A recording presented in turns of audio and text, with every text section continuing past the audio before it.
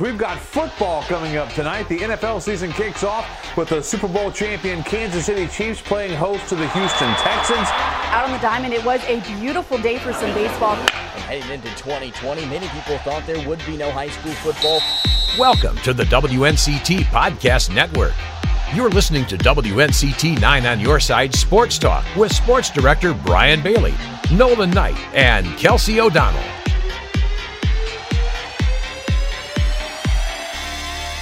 Hello again, everyone, and welcome to our WNCT 9 on Your Side Sports Talk Podcast. Brian Bailey with Nolan Knight, Kelsey O'Donnell joining us from our home. You're at home, right?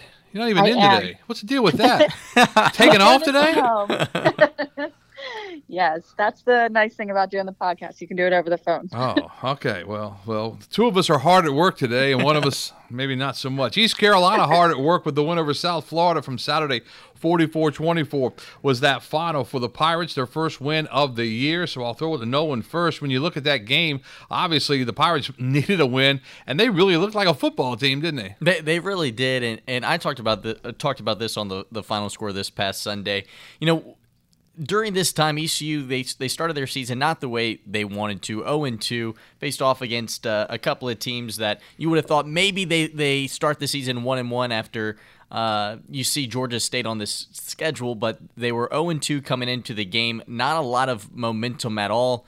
I wouldn't say there were any doubters around the ECU camp, but you were in a situation where you could really use a win in terms of motivation, in terms keeping the pep in your step. I don't think ECU was completely down, but you know, in a couple of years from now, when you look back at Mike Houston's first couple of seasons, there aren't that many highlights so far.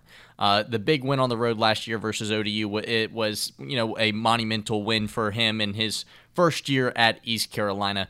Now he gets a road conference win, his second in his career, versus a USF team that East Carolina had only beaten once ever. They've struggled a lot versus the Bulls in years past, and you know, this season to get a win like that, I think in a couple of years from now, when ECU should be a pretty powerful team in the American, you can look back at this game and probably put this as a cornerstone or as one of those first blocks of the Mike Houston era, and what a perfect time for ECU to get it done. They looked good on offense, they looked good on defense, special teams. It was a complete win, and a surprising 20-point win. I don't think anyone would have told you that East Carolina would leave South Florida with a 20-point victory on the road. Yeah, it was one of those games where, you know, everything turned around from the week before. The offensive line was really struggling against Georgia State, and Holton was running for his life in both games, and then you turn around and you're playing South Florida, you see what he can do when he has time. The running game looks so good. Oh, yeah. I mean, these guys really did a nice job on the offensive front. Kelsey, what were your thoughts? I'm excited, and obviously going out in Greenville just over the weekend, even just to pick up groceries, the morale of everyone is excited to finally have first win under your belt. Obviously, no first game of the season is pretty, so throw out that one. Obviously, learning still with COVID for a second game, but this one I think is a very good win, and obviously listening to Mike Houston saying that preparation is key, and this past week during practice and all film and everything, they were on it. It almost felt as if he knew some big win was coming, and I'm excited that it finally got pulled together and they cohesively as one unit and one team brought back the win this past weekend. Pirates win at 44-24 was the final to go to 1-2 on the season, 1-1 in the American Athletic Conference. The only 2-0 team in the American is Navy. The midshipmen looked as bad as a football team could look on Labor Day night when they lost to BYU. They also lost badly to Air Force, but they won their two games in the American Athletic Conference. And let me run some numbers by you guys, because you guys are young pups and you haven't been here very long. Navy has absolutely owned East Carolina over the years with that option attack. The Pirates have rarely even slowed it down, you know, much less they can't stop it, or they haven't stopped it in the past. Navy has mounted 76 points in one game, 66 points in another game, 56 in another game.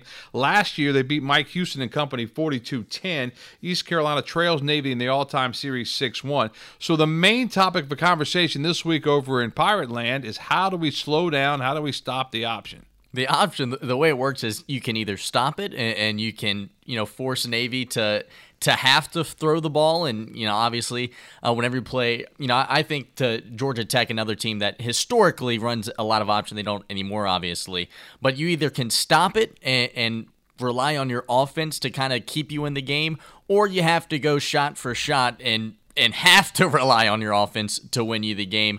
And what's interesting this year, obviously a new defensive coordinator in Blake Harrell, he has a little history dealing with the triple option with his time at the Citadel. So, maybe this year's a little different in terms of if East Carolina can stop the triple option, which has been a thorn in the shoe of East Carolina and many teams across the country for a long while.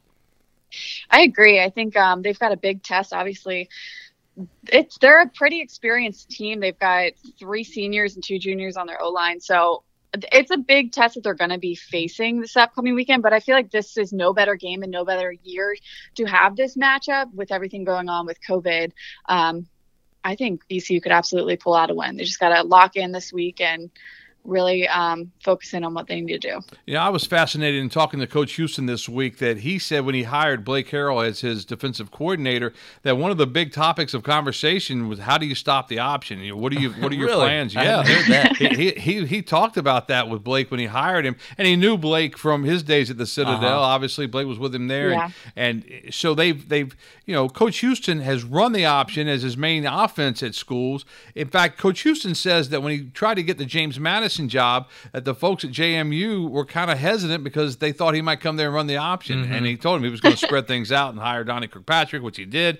And now Donnie Kirkpatrick and they're back down here together in Greenville. But it's interesting at the option. And sometimes we always talk about this. You'll see Navy on a Saturday afternoon, and they'll be playing some team that you don't think has a chance. And for whatever reason, they'll shut the option down. Yep. That team has not been Right. East Carolina through the years because the only Pirate win in the series was 38-35, and Navy really had a chance to win that game. That was in Annapolis several years ago. Lincoln Riley was the offensive coordinator under Ruffin McNeil for that game. So Navy has absolutely owned East Carolina. At last report, Navy was a 2.5-point favorite this week at Dowdy-Ficklin Stadium. We will have some fans, about 3,700 or Finally. so. We'll have some fans. Not a lot, but we'll have some. Socially distanced, of course, and 7% capacity is all you're allowed to have. So at least we'll have some fans at Dowdy-Ficklin. Pirates and Navy, 12 noon kickoff. If you can't make it to the game, you can see it on ESPN Plus. So you have to subscribe to ESPN Plus to get the football game this week. Atlantic Coast Conference football.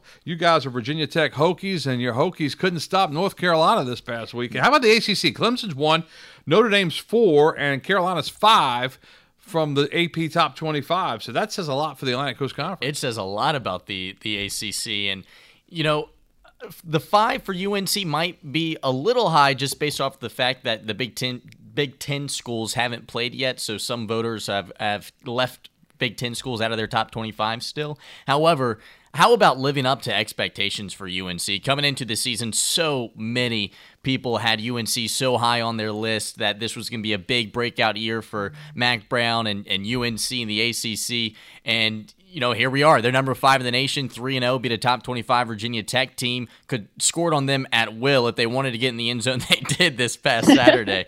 And what a big win for UNC.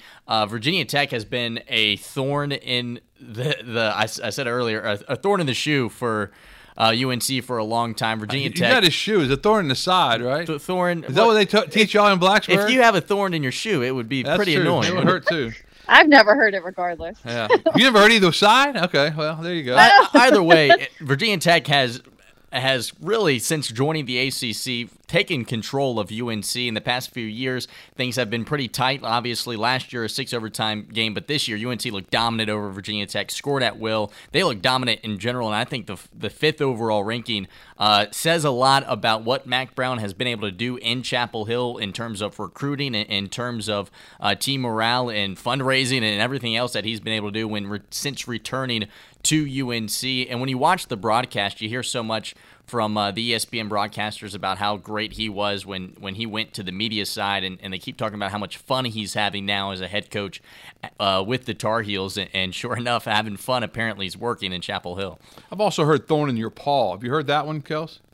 Well, that's from a nursery rhyme, I think. You love this yeah. phrase. It's somewhere like that. All right. So State and Duke play this weekend. Duke picked up its first win last weekend, and it's a shame. And Dave Doran talked about it earlier this week. This is the first time in 7 years that State and Duke have played in football because they're in different divisions in the Atlantic Coast Conference. And when you think of the triangle in State and Duke, you think they should play every year, right? Yeah.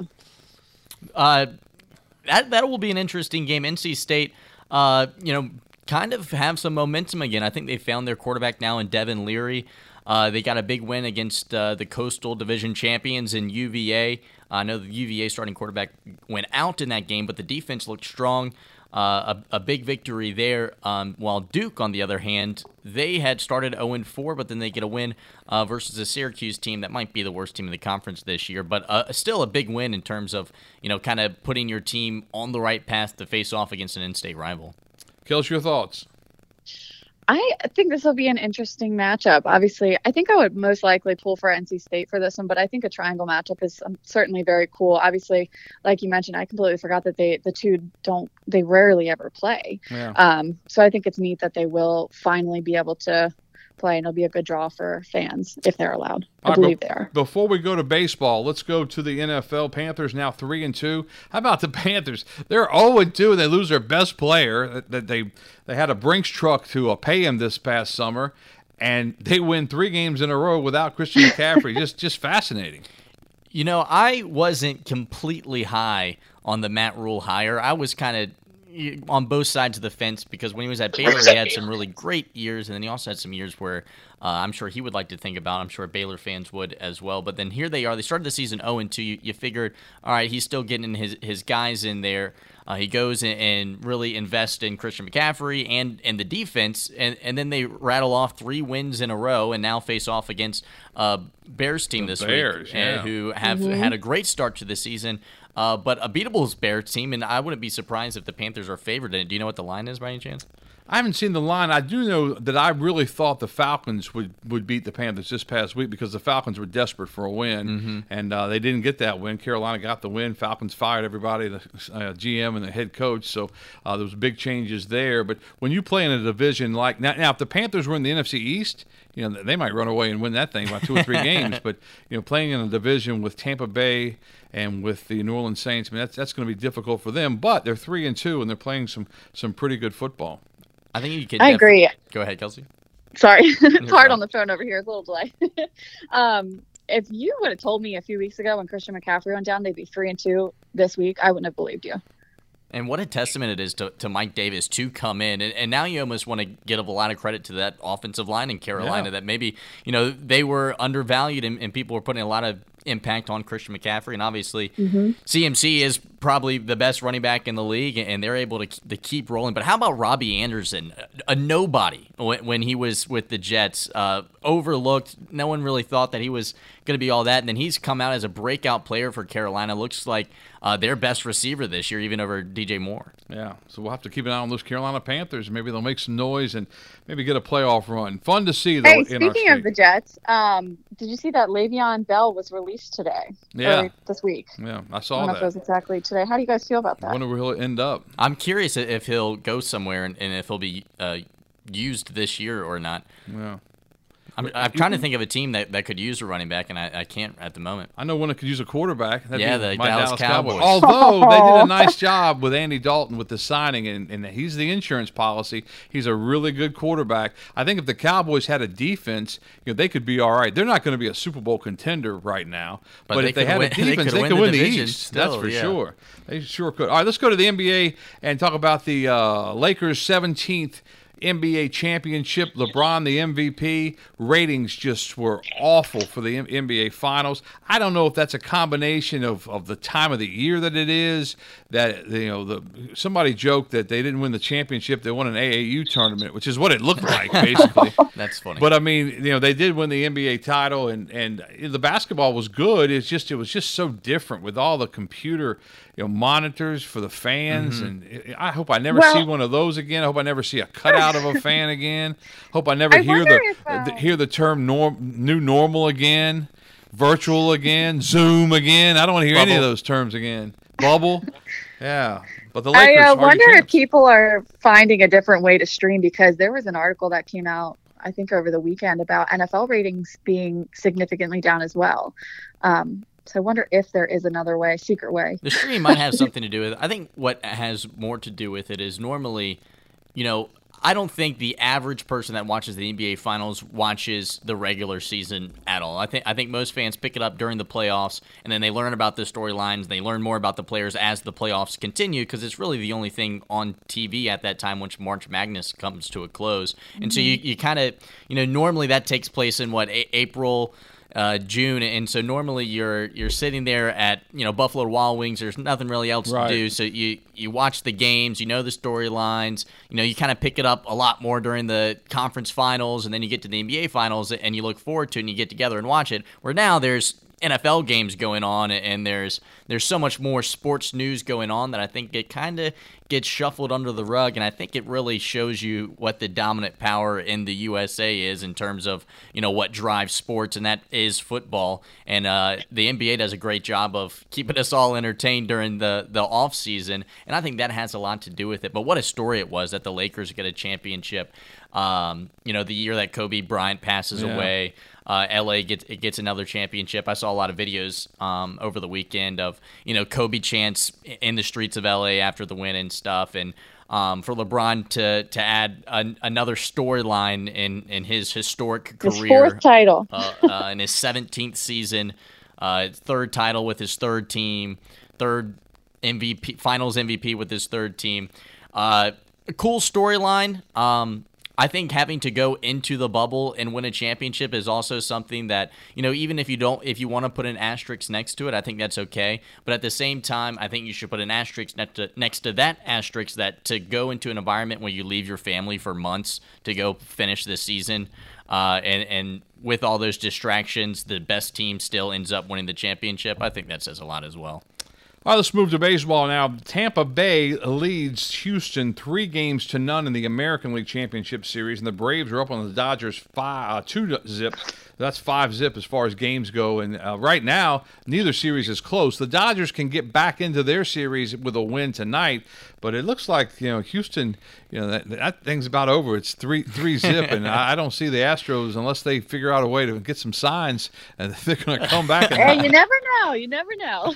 I don't know how. I'm not sure how many people were rooting for the Astros this season. I think they got lucky with the COVID because they didn't take the beating on the road that they were going to take if they had to do that. But once again, Tampa Bay looking to close that baby out later on tonight, and the Braves are up 2-0 against the Dodgers. When you're a sportscaster, a lot of people say you should be unbiased and that kind of thing. We try to be, but we're still fans. Do you guys have a baseball team that you root for? I do. Who's that? The Phillies. I'm Philly, grew up Philly, everything, so I know it's not what you want to hear. But you're from Pennsylvania, right? Yeah, I'm from right outside of Philadelphia, so diehard Eagles fan, anything Philadelphia. I know there are a few Pennsylvania people I've run into down here in North Carolina that agree with me on that one. We send most of them back to Pennsylvania.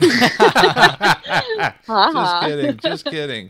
What about you, Nolan? Maybe if there was a team in the area. That's always been my biggest. I've always been a huge college sports fan based off the fact that there are colleges in Virginia, whereas growing up in Virginia, and I guess North Carolina now has the Panthers, but there's not a pro team in Virginia, so I never really got into the pro sports scene. I like the Cubs. I fell in love with the Cubs when I was in college at Old Dominion, because Old Dominion is more of a commuter school, at least it was back then, and I would come back to the house and try to do some homework and watch the Cubs in the afternoon, and that was a lot of fun for me. And Harry Carey was the announcer, and I just I fell in love with Ryan Sandberg. Named my son after Ryan Sandberg. I'm surprised you're able to watch games. Yeah. Every night they had the Cubs game on every night. Oh, they did on cable, yeah. Did they really? WGN, yeah. WGN had that was WGN and the and TBS were the two super stations. So the Cubs were on GN and TBS had the Braves, and those are the two teams you got to see all the time. Mm-hmm. Yeah, all the time back when. That explains when I was your the age. Braves fans in the area. Then. Yeah, that's exactly right. All right, any closing thoughts for you guys? Pirates and Navy coming up this weekend, noon kickoff at Dowdy-Ficklen Stadium. If you're lucky enough to get a ticket, we'll see you over there for that one. That'll be a lot of fun. Any closing thoughts for you guys? If the Pirates can stop the midshipmen, then it'll be impressive. Slow them down. Don't worry about stopping them. Just slow them down. If they can slow them down, I think that says a lot about the new hire at defensive coordinator. Yes, let's go for win number 2 with All some right. fans in the stands. There you go. All right. For Nolan Knight and Kelsey O'Donnell, I'm Brian Bailey. This has been the WNCT 9 on Your Side Sports Talk podcast. Thank you for listening, and we'll see you back here next week.